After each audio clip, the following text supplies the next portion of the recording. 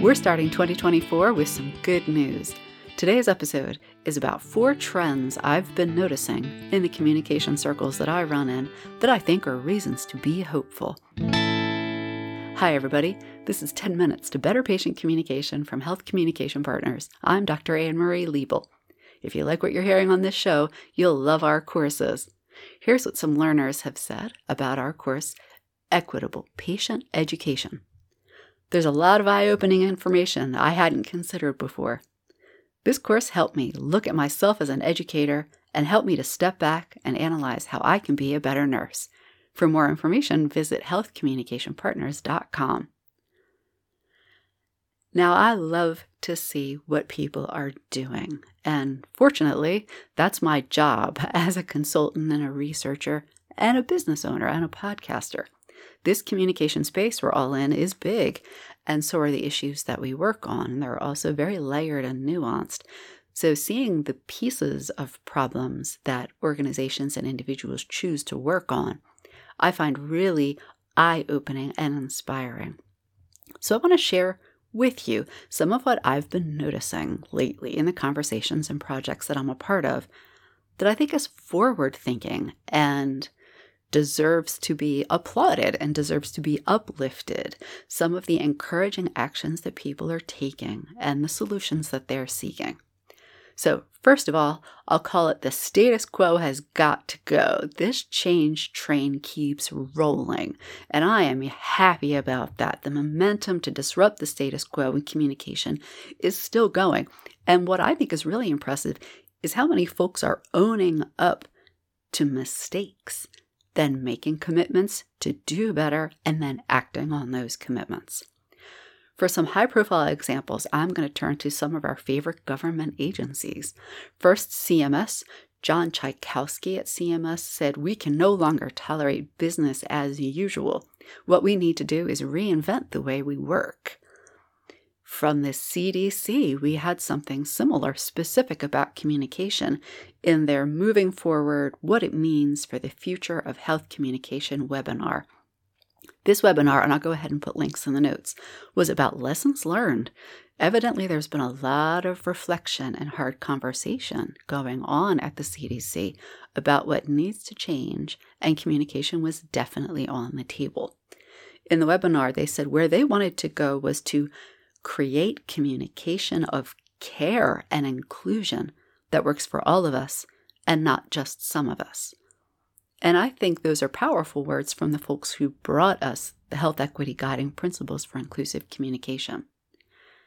They also said one of their goals was to help CDC staff more effectively communicate with the general public, right? And you know, if you're listening to this show, how difficult that task is to take complicated scientific knowledge and terminology and communicate it to the public while doing so equitably.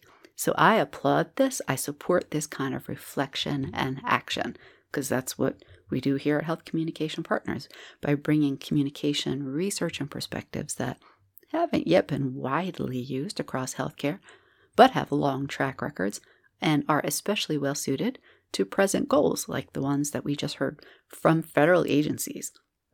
All right, trend number 2, equity and communication. People are more broadly aware of some of the many connections between equity and communication.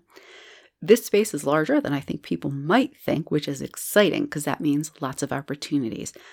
Health Communication Partners exists because years ago, yes, pre-COVID, lots of people recognized that paying attention to communication was important to equity. Years ago, people were asking me, then it was about microaggressions and about health literacy, kind of overtly discriminatory terms. And all of this is still very necessary. Rest assured, there's a lot more work to be done in this space. I had, for example, a client ask me, like, we're losing people. Our language is way too top down. That was a great catch. I had another client ask me for help with language that they felt was othering and excluding. I think we all know that language like this contributes to inequitable treatment because so many of the kind of touch points or interactions that people have with health systems and services are done through language. So lowering barriers to access means getting serious about how we can sometimes get in our own way in communication, doing some soul searching like the CDC was doing. So I am hopeful about this. And I think, there's challenges here for sure. First of all, it's change.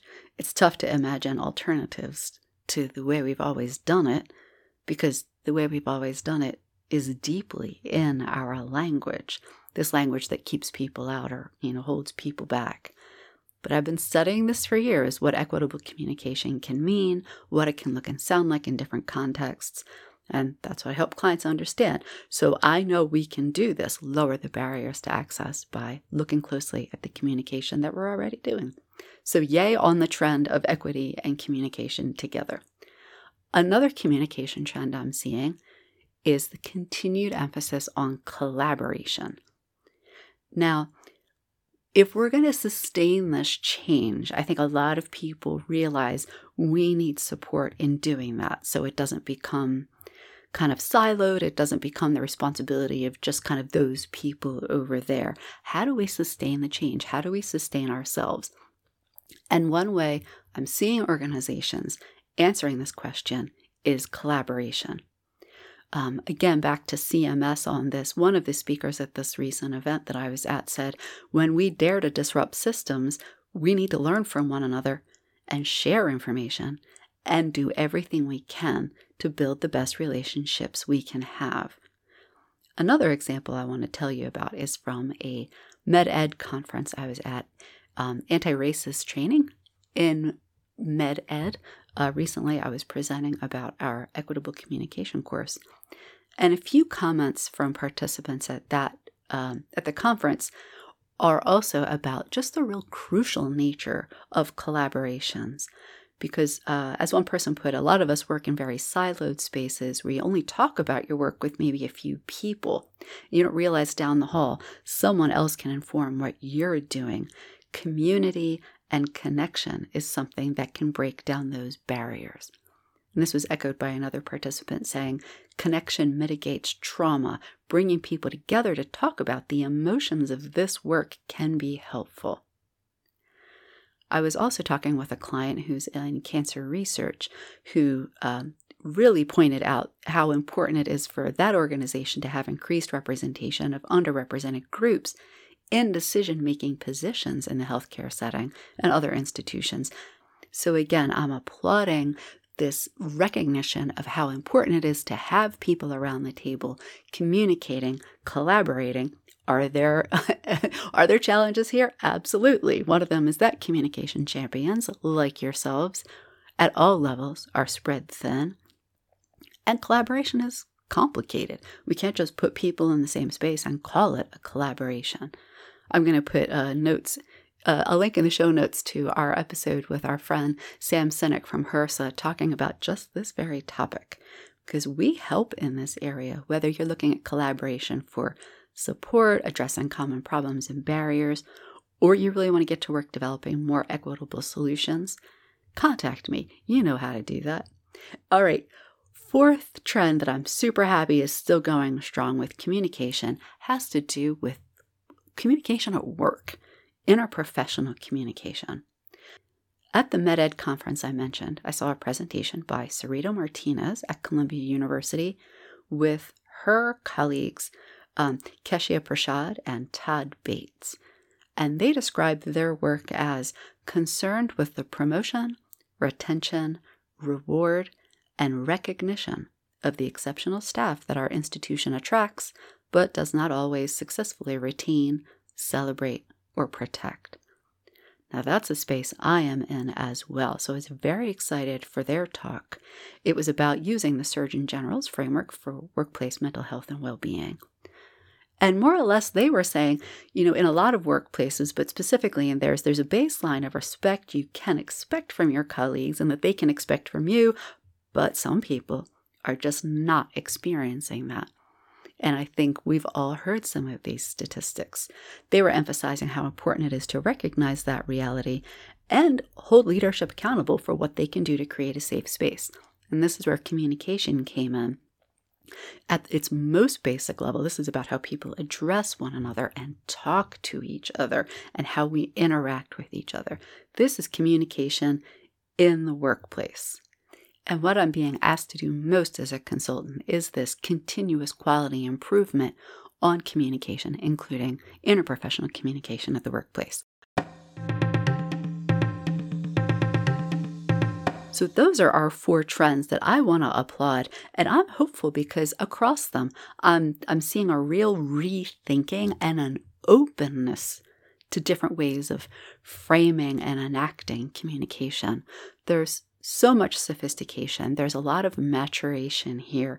And when we've got large organizations and agencies saying publicly, we can do better, we must do better, I want to applaud that and support it. Because this is a long road, folks, but we are on it together. This has been 10 Minutes to Better Patient Communication from Health Communication Partners. Audio engineering and music by Joe Liebel. Additional music by Alexis Rounds. Thanks for listening to 10 Minutes to Better Patient Communication from Health Communication Partners, LLC. Find us at healthcommunicationpartners.com.